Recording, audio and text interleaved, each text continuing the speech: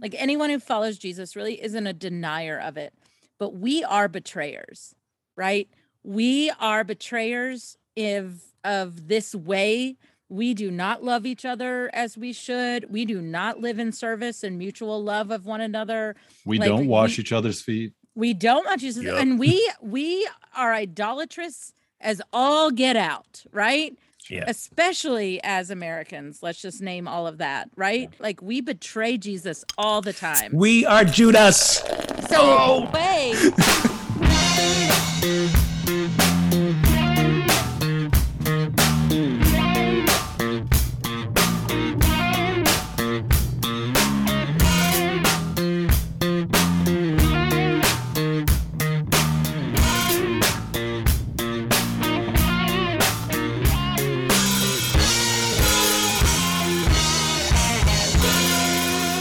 Welcome to episode 229 of Pub Theology Live, a weekly conversation on life and faith over a craft brewed pint, a fine wine, or whatever happens to be in your glass.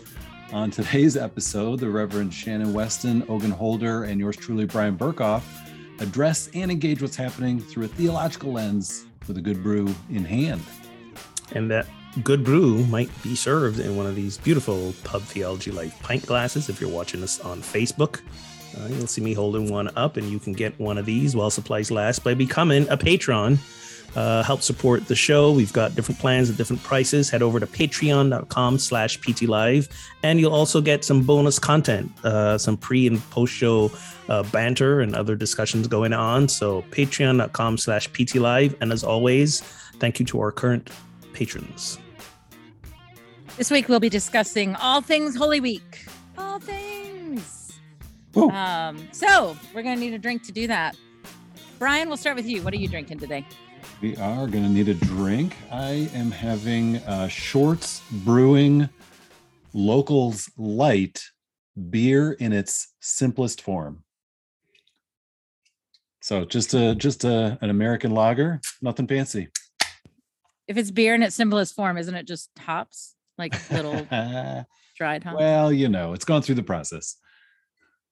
Barely. Ogun, what are you drinking? Speaking of light beers, I'm in a house with a non-beer drinker. So This is what I could find. Corona Light. Don't remember the last day I drank a light beer. But if I'm going to go light, Yes, we both have light in the title today of our beers. Yes, we are. There we go. I wish that I was representing a good beer, but we have not been to the liquor store, or at least I haven't been, which means that we have lots of bourbon, but not so much on the beer side. So I dug way back, and I got these last summer, and I thought they would be good, and they're okay, but I don't highly recommend them, but they're drinkable. And this is called Orange Smash. It's one of those cocktails in a can, and it's vodka and orange juice and citrus and blah blah blah. But I thought I'd get rid of them today. And who is that by? That is by Devil's Backbone Distilling, which is a local brand. Oh no, not a local brand. It's in Virginia, isn't it? Yeah, which is kind of it's local-ish, semi-local. Well, you're outside. It's a pretty day. Orange Crush sounds like the right thing to go. Like, honestly, we have Christmas beers left, and we have like one pool beer or something that's like this sea salt and lime beer that for like, it was supposed to be this like all day drinkable day, summer beer. And we drank 5 of them, and the 6th has been sitting there for a while. So if that tells you anything. But anyway, it was a nice day, so this is a little citrusy and nice. So yeah, love it. On to today's topics. Love it. Well, it is Holy Week, and that means the stores have been stocked with Easter candy for at least a month. So do you have it right? Because as soon as Valentine's is over, it's like on to the Easter candy. I was gonna say 2 or 3 maybe. Okay. Yeah, there you go. There you go. I've not bought any yet, but do you have a favorite and or least favorite Easter candy that you look forward to? Well, my favorite candy, I think, covers all seasons, and that's Skittles. So I think does that count as Easter candy? Well, I mean, I think it does. You've got the variety of colors. One, I mean, you can think of it as like maybe little pellets left by the Easter bunny. Ooh, yeah, that's true. So you got that visual. I mean, it's the national candy of it's the official St. Patrick's Day candy, right? The rainbow, taste the rainbow. Taste the rainbow, right? So it is the ultimate, I think, multi-season all-purpose candy. Okay, so if there was a non-year-round candy that was specific to Easter, what's one that you? I don't know, because all the rest is like Peeps and all that nonsense. That's just nasty.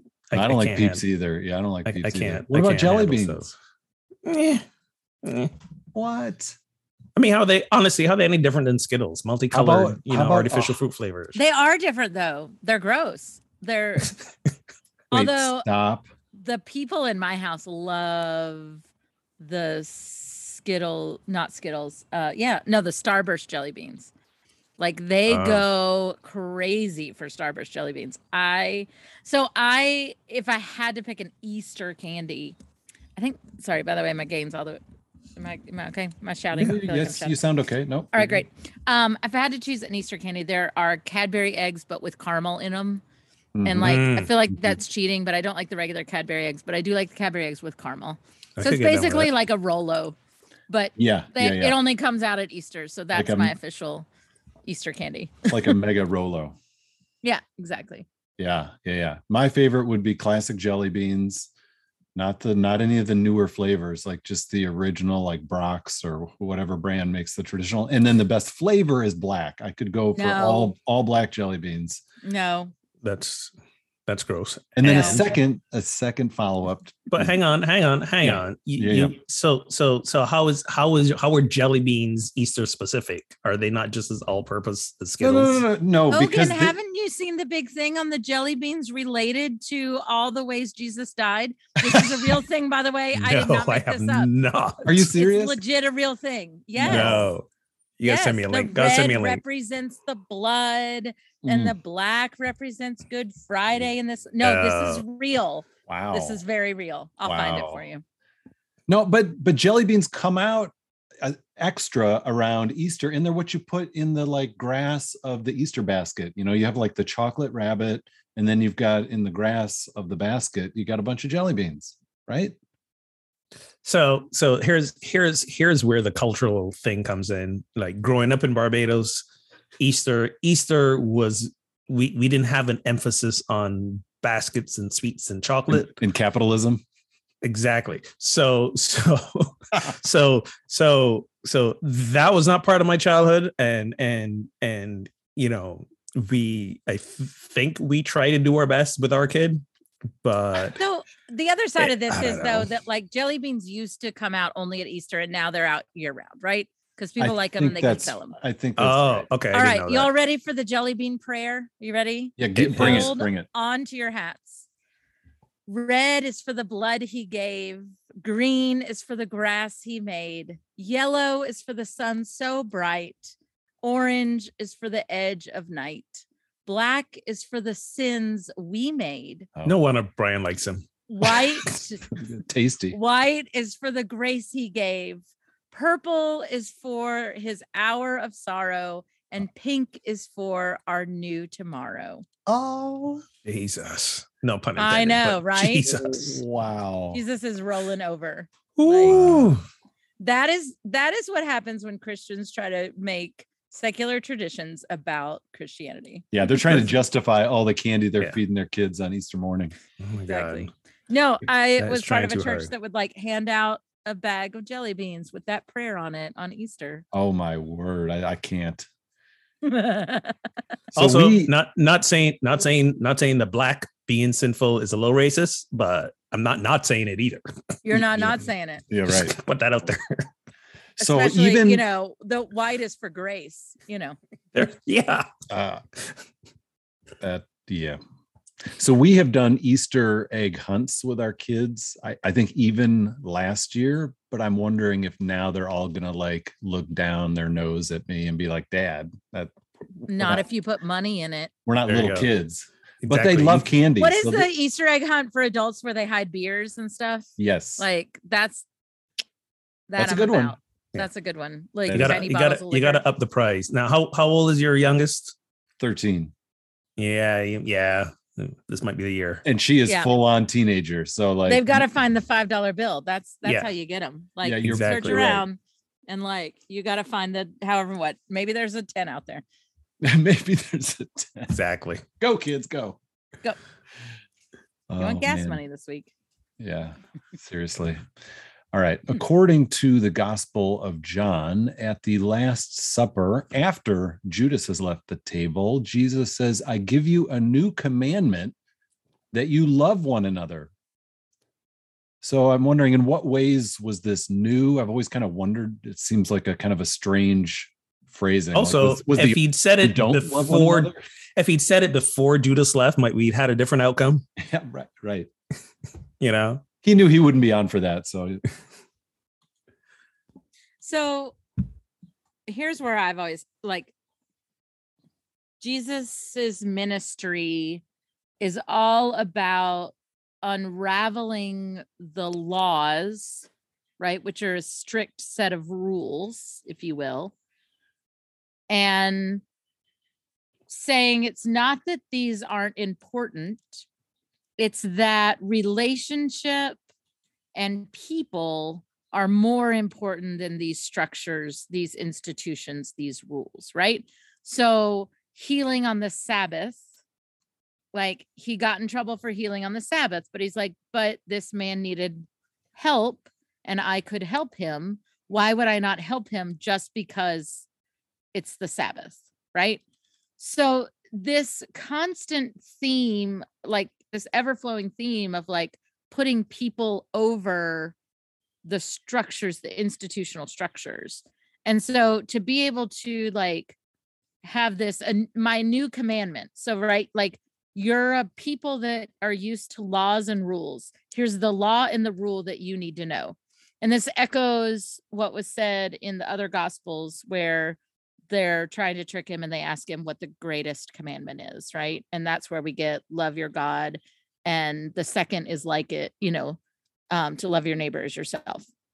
And so this is a continuation or a mirroring of that in the Gospel of John, which is to say, like, love one another and do it in the way that I have shown you to love, which is to serve one another, to be in mutual respect and relationship over and above the rules. But because you need a rule, here's the rule. I'm giving it to you.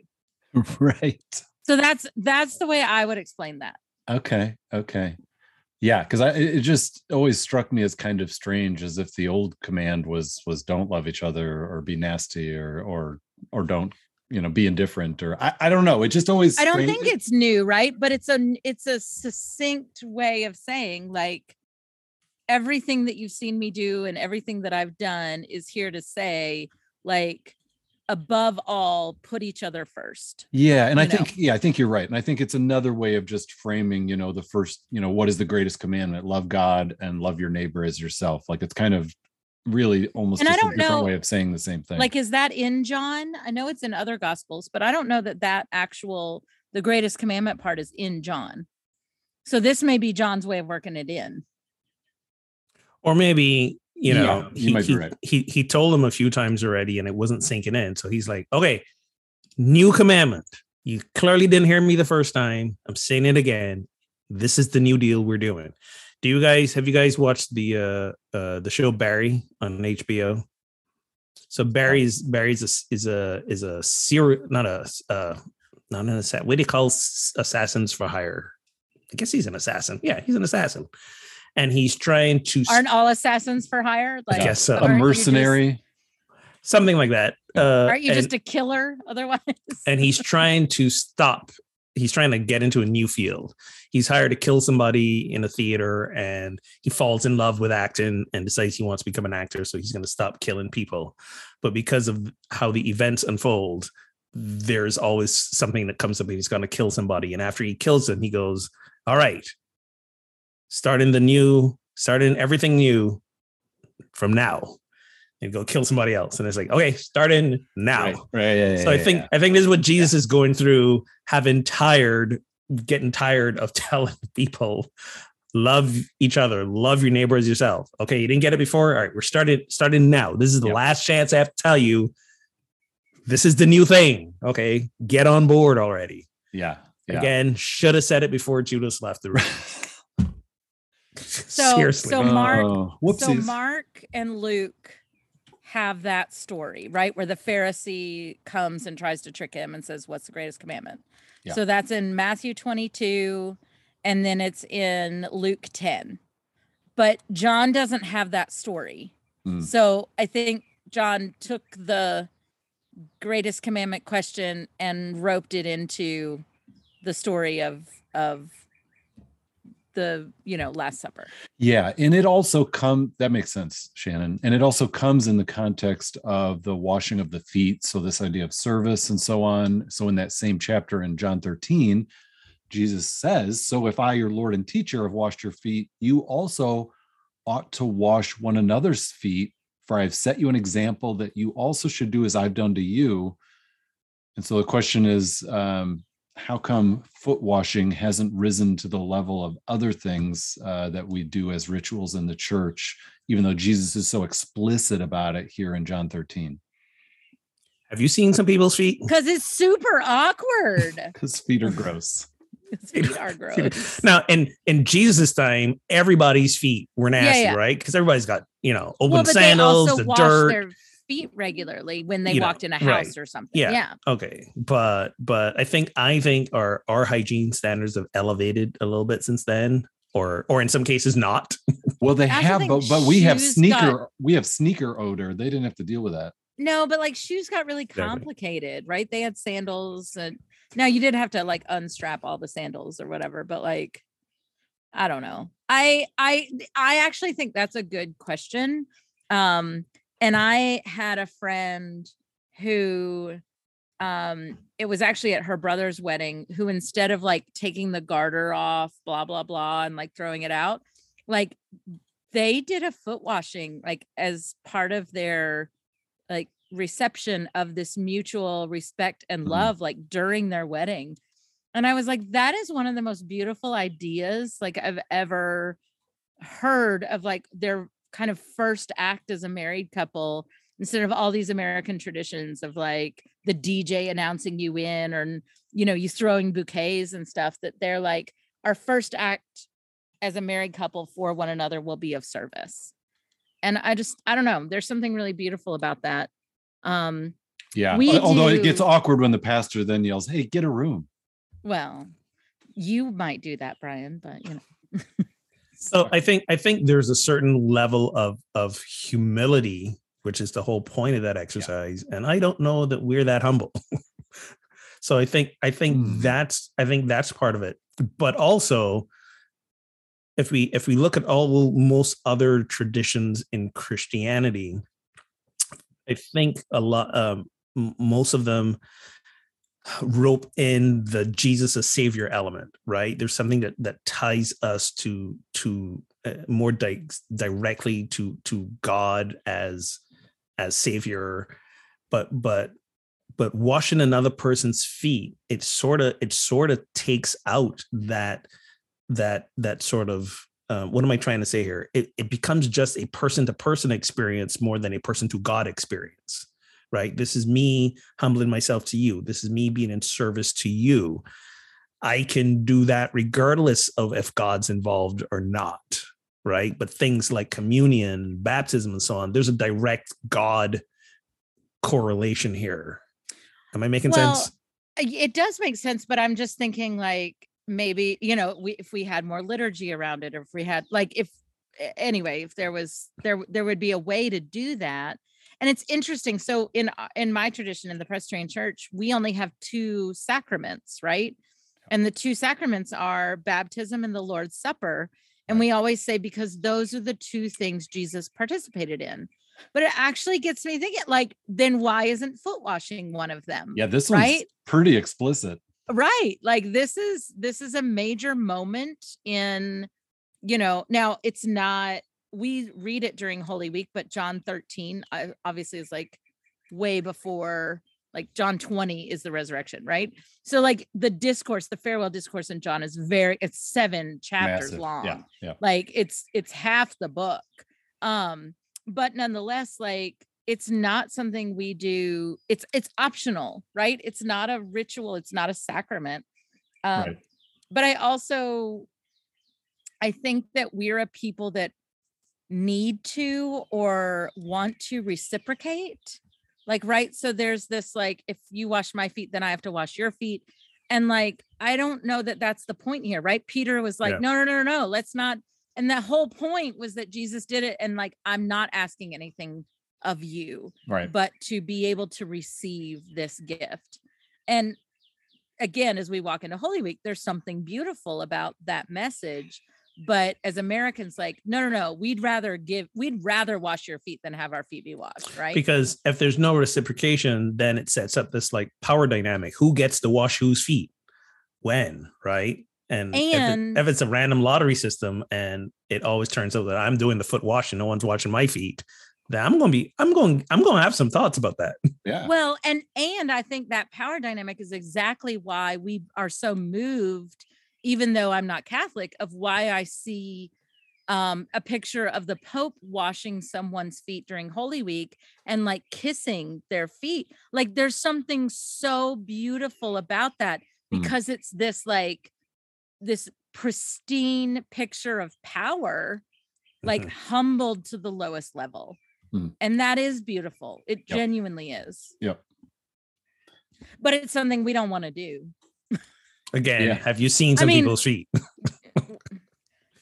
That's where I'm going with this. Yeah. I mean, I think you both hit on some things that are exactly right. Like it is beautiful and it is, we have it right here, but also, as Ogun said, it's that like you really do have to humble yourself, or, and it's just hard for us to do that. It just feels awkward. Like, I think that's the word that strikes me. Like it feels all kinds of awkward. Yeah. I've been in communities before where we sort of split the difference and we did hand washing. Yes. But you're right. The foot washing thing is a whole other level. And I think it's next level. I think the awkwardness is exactly why we probably should be doing it more. Right. Because it's sort of awkward for everyone involved, not just the person doing the washing, the person whose feet are getting washed, anybody else is watching the thing.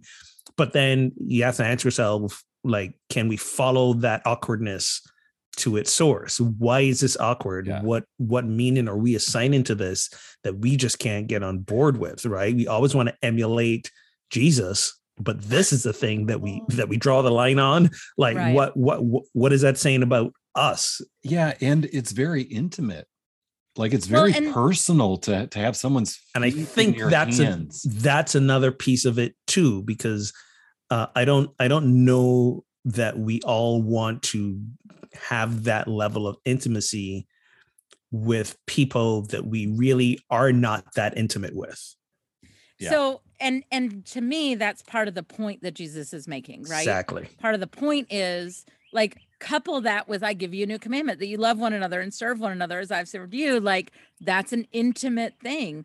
Yeah. But I also just need to add another layer, because I have done foot washings in the past as a pastor, like on the way. So we don't do it as an official part of Thursday service, but in the past I would have a station set up, and after worship I would go and like stay at the station, and anybody who would like to participate in that ritual. And like, I need to name for female pastors everywhere that like that is a physical position that you're putting yourself in that is very awkward. Yeah. And it isn't just humbling. Like there are other sure. Anyway, I'm not going to go into a lot of detail, and like nobody has ever been inappropriate, but like there is a level of like, maybe I shouldn't do. I mean, and I haven't done it since. Like I was like, maybe I shouldn't be doing this. Like this is weird on a different level. And if you don't know what I'm talking about, great, go into the world and be, go live, laugh, and love. Exactly. But anyway, I think this falls under the category of because we can doesn't mean we should. Yeah. All right. So we've already mentioned Judas, who, of course, dips the bread in with Jesus and is sort of pointed out as about to betray Jesus. And so this figure of Judas Iscariot in many ways is synonymous with treachery and betrayal. However, his actions are a pivotal point in the gospel narrative, which really, move things toward Jesus being arrested, crucified, and then ultimately the resurrection. And so you could argue that the classic Christian narrative of salvation required Judas's actions. In other words, God needed Judas to betray Jesus for everything to unfold as it did. So in that light, should the negative view of Judas be reconsidered? So I think this whole thing is just really creative hindsight storytelling, right? So this is a school of thought that Jesus's death was not expected, and even the story of resurrection was created to make sense of everything that had transpired. The finding of prophecies from Isaiah that really weren't about Jesus were then, projected onto Jesus to make sense of this whole thing, because by all accounts, folks were expecting, I don't know, an insurrection, a liberation in real time. And all of a sudden, he's hanging on a cross, right? So that kind of put a kibosh on things. So now what does his death mean? So now it's not a literal liberation from Roman oppression. Now we're talking about a spiritual liberation. And so I think a lot of this is after the fact, hindsight. Let's find a way to make all the points of this story lead to this conclusion that we want it to lead to. And this sort of bleeds into the next question: why did Jesus die? Like, Jesus died because he pissed off the Roman authorities and the local religious authorities to a point of no return. I think. And yeah, so you're answering that in this sort of like historical causal sense, like why did he die? Like what led to that happening? Right. And we attach all sorts of meanings to that as a result. But I don't, when you say, should the negative view of Judas be reconsidered? Like, no, but that doesn't mean it's, I guess, are you asking, should we no longer see it as negative? And because I was going to say, absolutely, we should, not necessarily for the reason that this is leading up to, like, we need Judas to betray Jesus so he can die for our sins, et cetera, et cetera. Yeah. It's from that framework, it's asked, but you're rejecting that framework. But I'm rejecting that framework, but saying we should still absolutely change our view, because Judas is scapegoated from every person that was part of this process, right? Like, whether or not the story we have the story as it is. So, like, whether or not it takes place that way, I don't know. Like, whether or not John's additions, right? Like, I saw this meme that was like the resistance of ADHD to, like, put everything in parentheses, like, to explain yourself, like Gospel of John all over the place. Clearly that community had ADHD, right? Like, and he did this because blah, blah, blah, blah. Well, you don't know why he did it. Be quiet, you know? But anyway, so it's one of those interesting things that, like, when I found out as a child, so one, I used to have this thought as a child, as like, wait a second, if Jesus's death is so great and the crucifixion needed to happen in order for Jesus, if all this needed to happen, then why is Judas this villain? Isn't Judas the hero of the story? Like, that's ridiculous, right? So as a child, I had this thought. So it's like not that far-fetched. But then there was also this level of like, okay, Judas is the treasurer, and there's the moment where Mary is anointing his feet and wipes it with her hair, and he's going, why is all this money being wasted on perfume when we would need to feed the poor? And then John's like, he didn't really care about the poor. He really was stealing from the coffers. And I'm like, I don't like, okay, John whatever. clearly wants to throw him under the bus. Exactly. And like, but I also, in my time as an adult and as in many churches, like the church treasurers are usually the most conservative people, like wanting things to be ordered in a certain way. And they're often very anxious people. And I have great treasurers, right? But that's just by nature. And honestly, I think that's what you want in a treasurer is you want somebody a little, you need someone to pull you back from the ledge a little bit sometimes. Exactly. You don't want to spendthrift. If that's who Judas is, then, and I don't know, like. So whatever. My only negative thing about Judas is like, he still betrayed his boy Jesus, right? Like, I mean, whether. And my question in that is like, did he really think it was going to get as far as it would? Like the number of things that needed to take place in order for Jesus to be crucified were many, many, many things. Right. And there's a way to read it that Judas was on Jesus' side and against Rome, and he was one of those wanting Jesus to take the more violent angle.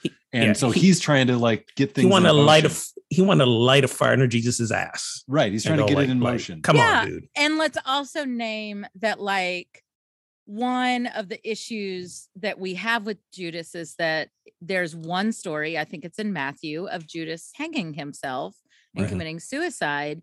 And we use that again, that's a scapegoating tactic, right? Where we villainize him for that.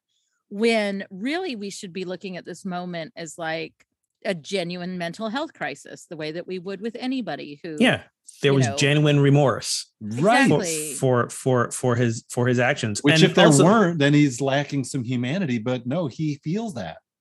And let's also be clear, where Jesus was heading, he would have ended up on that cross anyways. Like dude was not throwing caution to the wind in any way, shape, or form. Yeah. We just had Palm Sunday where he kind of sticks it in Rome's face. Exactly. He was very clear about what he was doing, and he was poking the bear or the lion, whatever animal Rome was symbolized by the eagle. He was plucking feathers from the eagle. Right. And he was very clear. So whether Judas betrayed him or not, he was going to end up on that cross. There's an argument to be made that this was going to happen either way. So Judas was like, why not make 30 pieces of silver and help some poor people in the process? Yeah, I'll just be a middleman. I think how we hold Judas is absolutely a reflection of ourselves, right? Yeah. Are we prone to forgive? Are we black and white thinkers, or are we live in that nuanced world of gray? Have we grown up and matured and understand that there's no simplistic view of anything ever, right? And also like realizing that a lot of this is after the fact reported, some probably fictionalized, like there's so much more to this story than we will never know. Or what are the ends to which we want to use the story? So well, and I want to name, we often talk about, I think one of the reasons why we reject Judas for all the reasons we named, but I'm going to name one more. And that is because we like to think of ourselves more like Peter, the one who denied. Like we like to think of ourselves as deniers, and we're really not deniers. Like anyone who follows Jesus really isn't a denier of it, but we are betrayers, right? We are betrayers of this way. We do not love each other as we should. We do not live in service and mutual love of one another. We don't wash each other's feet. We don't wash each other. And we are idolatrous as all get out, right? Yeah. Especially as Americans, let's just name all of that, right? Yeah. And so we betray, and I think I said this last week, right? Like we betray Jesus all the time. We are Judas. So we want to just scoot Judas you are the man. Out of the way. We want to scoot Judas out of the way because it's a lot easier to be Peter and to be like, oh, sorry, Jesus, I denied you. And Jesus is like, just love my people, which I feel like that conversation could have taken place with Judas too. Like we need to be free that Jesus would have done that with Judas as well. So anyway, but that's why we want to ignore Judas. Like, nope, he was bad, gone, bye-bye, Judas. And then we get to continue to deny all the ways that we betray Jesus. Yeah. End sermon. Thus endeth the lesson. The end. Oh, I do love Holy Week. I do. Yesterday we turned over tables and it's good. A lot of good stuff. A lot of good stuff. So what are they dipping the bread in, Jesus and Judas? Is that in olive oil, or do they got some kind of special sauce? Special sauce. It's the McDonald's sauce. I don't know. What are you talking about? The bread, dipping the bread in? Because Jesus says the one who I'm dipping the bread with is the one who betrays me. So it's like him and Judas awkwardly are dipping their bread at the same time. Into the wine. No, that's a Christian reading. They were dipping bread into wine. I don't know. And what kind of reading is special sauce? I mean, I thought the wine. It's so like isn't it? It's unleavened bread. So it's like hummus, or it's like olive oil. No, it's like a cracker or something, and like it's dry. So you dip it in. So you got to dip it into some sort of whatever hummus, you're drinking to make it soft. No. Or you know, whatever stew you're if they got some lamb stew or whatever stew, they're having some Passover lamb stew or something, wiping the bowl, that sort of deal, silverware. I don't know enough about what they served at the Lord's Supper to know. Sorry, it was I can tell you there was no side question. There was no silverware, right? Knives and forks were not a thing that's happening then. So your bread is how you scoop the stuff up. So now my brain is going to this super awkward moment where like as they're both reaching for like the olive oil dip, like you have a restaurant, then they're like, the one I'm dipping my hand into, and you're like, yeah, everybody. Well, not me, not it. No, not it. I didn't do it. Everybody takes one step back. And like Thomas is like, whoa, no, man, that wasn't me. Anyway. Yeah, maybe they had some early marinara sauce, and it was like unlimited breadsticks, but unleavened. My favorite, I do, since we're on this track of blaspheming all over the place, like my favorite Judas is the one from the live Jesus Christ Superstar who like had that big white thing, and then the meme of like me folding a fitted sheet. Yes, that's my favorite Judas of all time. Yes, my favorite. Brandon Dixon. He's so good. He's so good. That was the best. I would watch that every year, like that rendition of Jesus Christ Superstar. Yeah. Don't get me wrong, I love the movie, but I need to be on some things to watch it. So, there you go. Quick winking. I know his mom. Oh, nice. There it is. Well, hook me up, man. Maybe she knows how to fold a fitted sheet. Nobody knows how to fold a fitted sheet. Nobody. I don't think those things are made to be folded. So the classic reading that many of us were sort of handed growing up in the church was around Jesus' death, was that Jesus died on the cross in our place so that God can, for my sins, Brian. For our sins. He died for my sins. Yeah, he died for them. He died for them black jelly beans. Died for the black jelly beans. I might die for some too if it's enough, but he died for our sins, right? So that we could go to heaven and experience forgiveness. And God needed a perfect human sacrifice, a perfect human life, and he sort of took our place. I think those who have listened to this show for any length of time know the three of us aren't quite square with that reading. So what are other ways to add? So Ogun said he died because, look, he made Rome angry and they were the powers that be. And that's absolutely right historically. But what meanings do we then attach that are different from that sort of telling that I just gave? That whole narrative makes me as nauseous as the thought of eating black jelly beans, by the way. The meaning we attach to it, depending on where you come, dependent on your Christian Christology, is that yes, it was he bore the sins of the world on himself on that cross. He died so that we might have a hope of eternal salvation. It never made any logical sense to me. I just went along and believed it. Right. But another meaning simply could be as straightforward as when you are a stand against the powers that be, when you are a voice for justice, like shit might happen to you. And then the question is, how far are you willing to go? Yeah. Right. How do far you do it anyway? Would you do it anyway? How far are you willing to go? And when we look at some of the greatest social justice activists in our time, right? You got Martin Luther King, who was assassinated. You have Nelson Mandela, who was in prison for the vast majority of his adult life. Harvey Milk was assassinated. You have so many people for whom harm came to them in one way or the other. So the question is, are you willing to put yourself in harm's way to be the voice for the oppressed, to be the voice for the disenfranchised, right? So like right now we have these ridiculous spate of bills that are being passed that are, attacking trans community, that are, attacking abortion rights, all these things. Like, if when push comes to shove, are you willing to go march? Are you willing to be arrested? Are you willing to, like, how far are you willing to go to help create the world that you think we should all be entitled to? So that's what I get from it right now. There's gonna be suffering when you go against the status quo. Yeah. No, I like that. I mean, in a compelling reading to me is that, Jesus sort of taking on empire and sort of submitting himself non-violently to their violence and without, retribution, etc.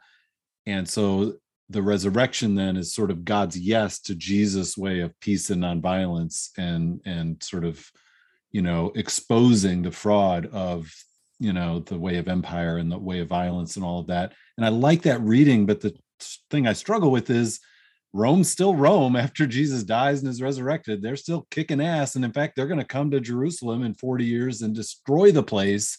So like, if this is God's yes to the way of peace and nonviolence, like how come violence is always on top? So, okay, hold on. I'm going to unpack this for a second, or I'm going to process this for a second out loud, which is what I do best. Totally opened my second can, by the way, because I have nothing after this today. I think this is a second beverage answer. Well, this is the second beverage answer, but it's also this is my last rest before the real Holy Week ramps up. So I'm going to go for it. So one, what Ogun said is, why isn't that enough for us? Right? Like, that's my question. Why, like, we have many modern day martyrs like Malcolm X, MLK, even Nelson Mandela's like imprisonment, right? We have many, like, why isn't that enough for us? And at the same time, Brian, like, your question of like, well, then why isn't God making that the end, right, with Jesus, or why isn't then power dynamics and empire solved and blah, blah, blah, is because we're still human and fallen. But I do believe that each time we're better. And I just have to believe that. I think that's the risk of hope, is that each time we believe that we're better. And I'm not saying Jesus is equal, that all these people I just named are equal to Jesus or whatever. I am saying that, like, the world did change, and we can't deny that the world changed after Jesus' death, whether or not you believe in Jesus, quote unquote, or not, right? Yeah. Like, you cannot deny that the world didn't change from this Jesus movement to Christianity, and why it changed and how it changed. You can disagree with all of that. So I do take issue with the premise that, like, it wasn't enough, because we have a whole new way of counting years, good God, from this man. I'm sure that would make Jesus feel like, well, that was worth it. No, and I'm not saying any of that. I'm just saying, like, why isn't that enough for us? Yeah. Why do we have to make all these other meanings, when why isn't that, like, that to me is enough? That they're like, even if this is just a beautiful story about a man who lived in a way that I agree with, where human mutuality and love was put above all, where social justice was put to the primary front, where systems of, empire and, dare I say, capitalism, because that word didn't come on until a lot later, but it's not like that's not going on in Jesus' time, are shoved down as like lesser systems to this way of God. Like, why isn't that enough for us? Why do we have to make this other big story? You don't get as many donations that way. But why not? Well, but that's my question. Like, why not?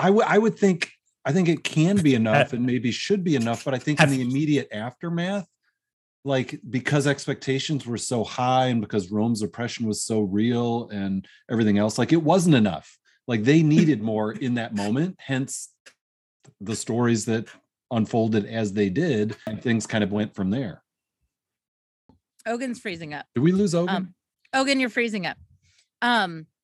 So, like, did Christianity need to be carried forward by somebody else? Yes. Like, was the resurrection story, like, we can talk about that all day long, right? Like, I have said it more than once that, like, even as a pastor that goes out there and proclaims, like, I have found second and third degrees of the resurrection story that I can believe in order to do my job. Yet, like, and whatever, right? Whatever, that's fine. Because I think the sentiment is beautiful. And again, because I think that's enough. And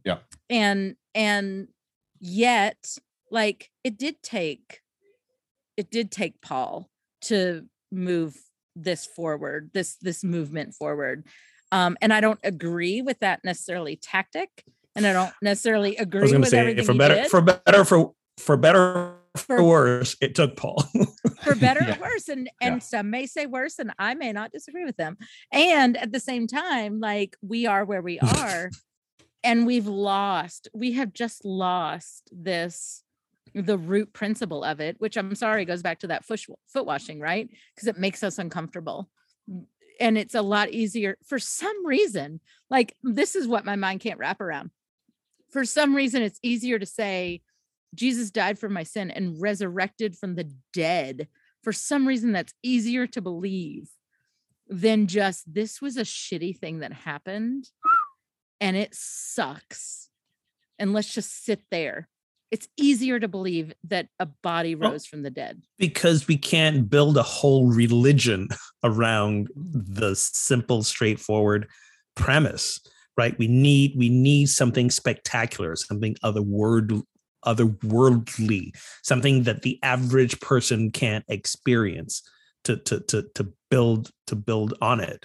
So again, after the fact, and I really dude, you got to say these things out loud, man. Just don't put them in the chat and then we're all cracking up and people are wondering what's happening. Sorry. We're totally caught up on that show and it's hilarious. We can hit that later. Sorry. That's a post comment. Oh my God.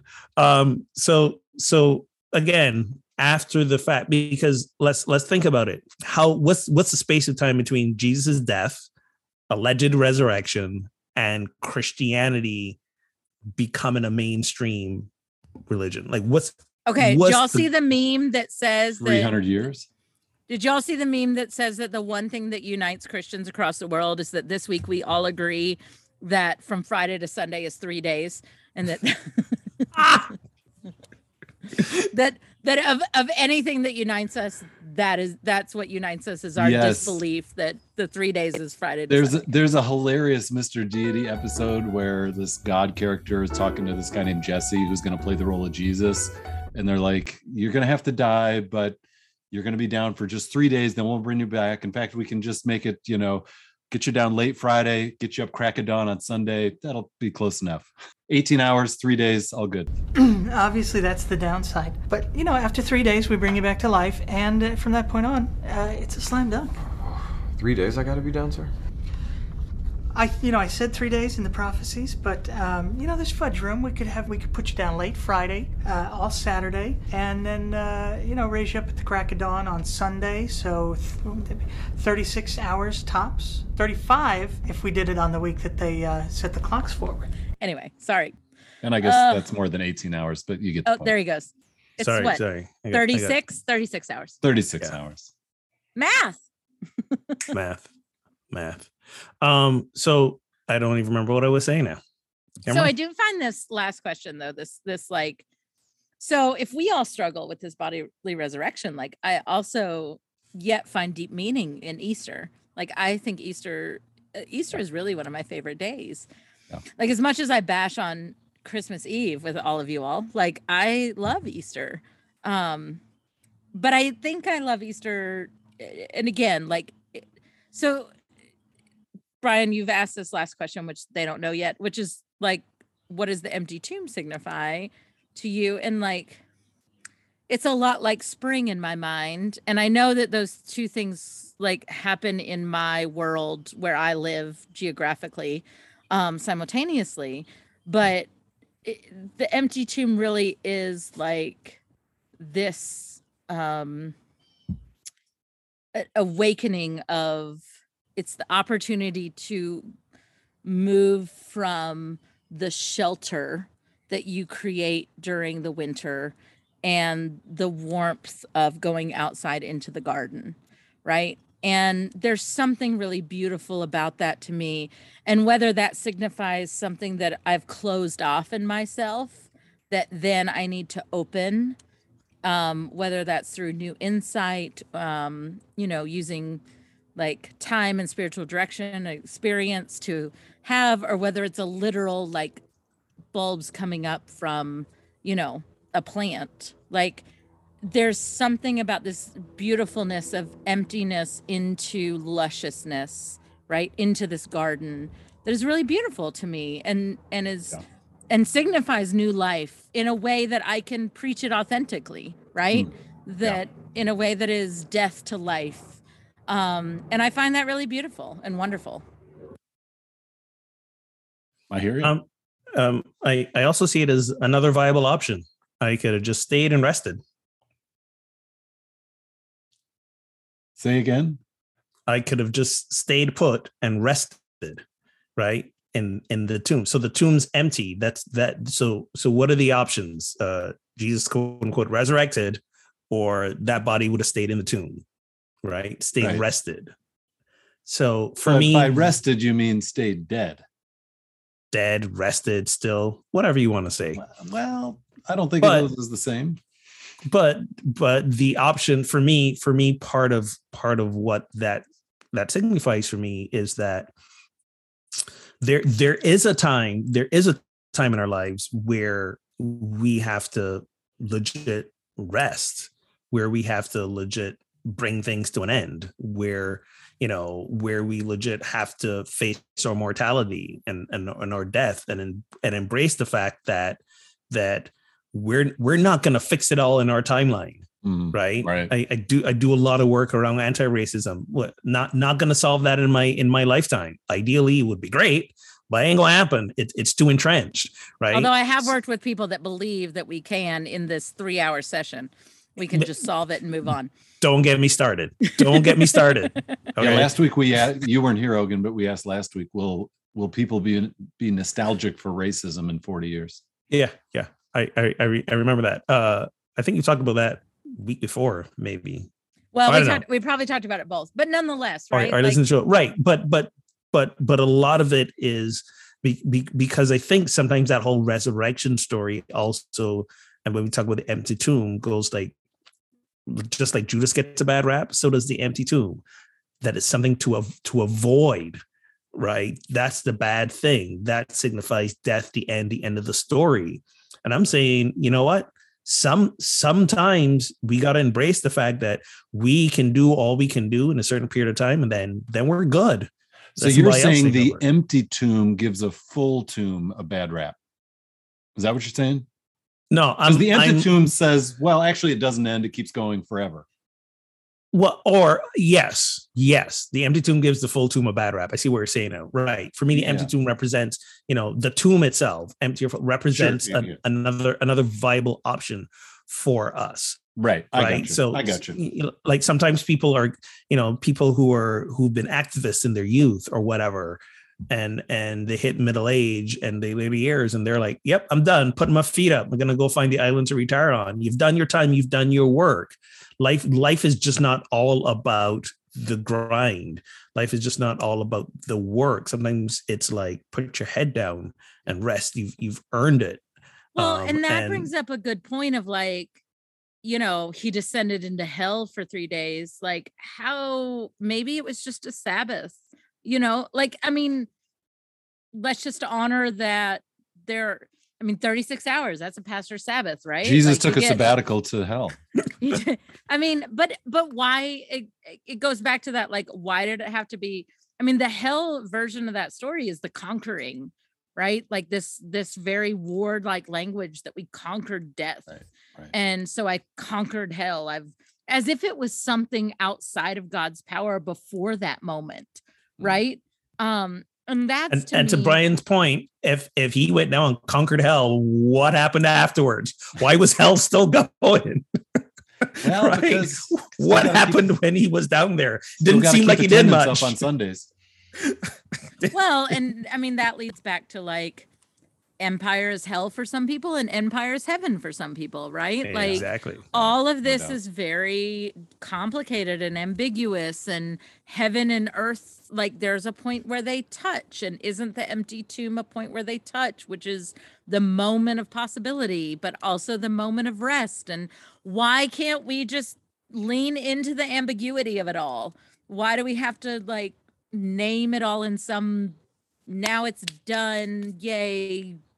You don't get a lot of donations with ambiguity. Trust me. Try that. Okay, you are very focused on the donations right now. but you get my point, right? People want certainty. Okay, so that's what brings people in. That's what keeps them in. A certainty for a lot of folks. And like maybe historically that has been true. I think one of the things that I'm holding on hope as a pastor is that we're moving into a time and a space where actually leaning into the ambiguity will help us.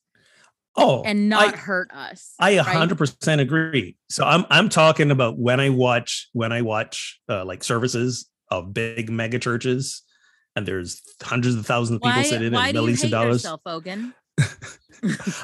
All I'm saying is, why are you punishing yourself? My 36 hours. All right. Don't judge me. So all I'm saying is when I listen to those sermons, there's no ambiguity. All there is certainty. Okay. Which, by the way, the opposite of faith. So the joke that was in the chat was a reference to the show Severance. Like one of the things that if we can gauge this, which I know there are a small number of mostly white men sitting in a room making these decisions, but like we can also gauge where culture is on the TV that is being put out. And like a lot of the TV that is being put out is leaning into ambiguity, which gives me great hope for us as humanity, that we will end shows, that we will walk into situations where we go, there may not be a clear answer here. There may not be one right way to walk out of this. There may be a couple of wrong ways that we need to avoid, but there may not be a right way. And so we just need to pick a path and go with it, and then be okay if we have to like shift and move and understand. If the last 2 years have taught us anything, they have taught us that, right? Yeah. Last 2 years was the tomb. And why not? Why not? Yeah. In fact, my argument is, why didn't I get more rest during that? You know? Seriously. Well, you gotta work hard. You were in hell, baby. You went to hell. I was gonna say, some of us got to lay down and some of us went to hell. So, you know. There you go.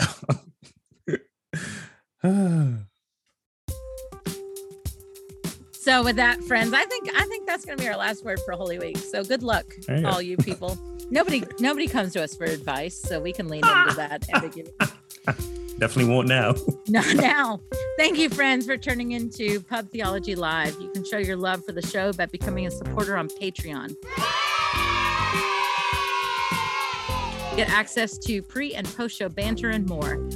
Visit patreon.com/PTLive to get started. And a big thank you to our current patrons. Listen anytime on SoundCloud, Stitcher, Spotify, Apple, and Google Podcasts. Our top cities this week are Sydney, Australia. What? Their internet must have gone haywire. What's going on? Cobourg, Ontario, and Columbia, Missouri. I have a friend in Columbia. I wonder if he's listening. Watch us Tuesdays on Facebook around 1 p.m. Eastern for April. We're moving all over the place. So hopefully, you're on Facebook when we are. Find or create a Pub Theology in your town and learn more at pubtheology.com. And until next time, friends, drink responsibly or not, and keep those conversations flowing. If you don't drink responsibly, please don't drive. The end.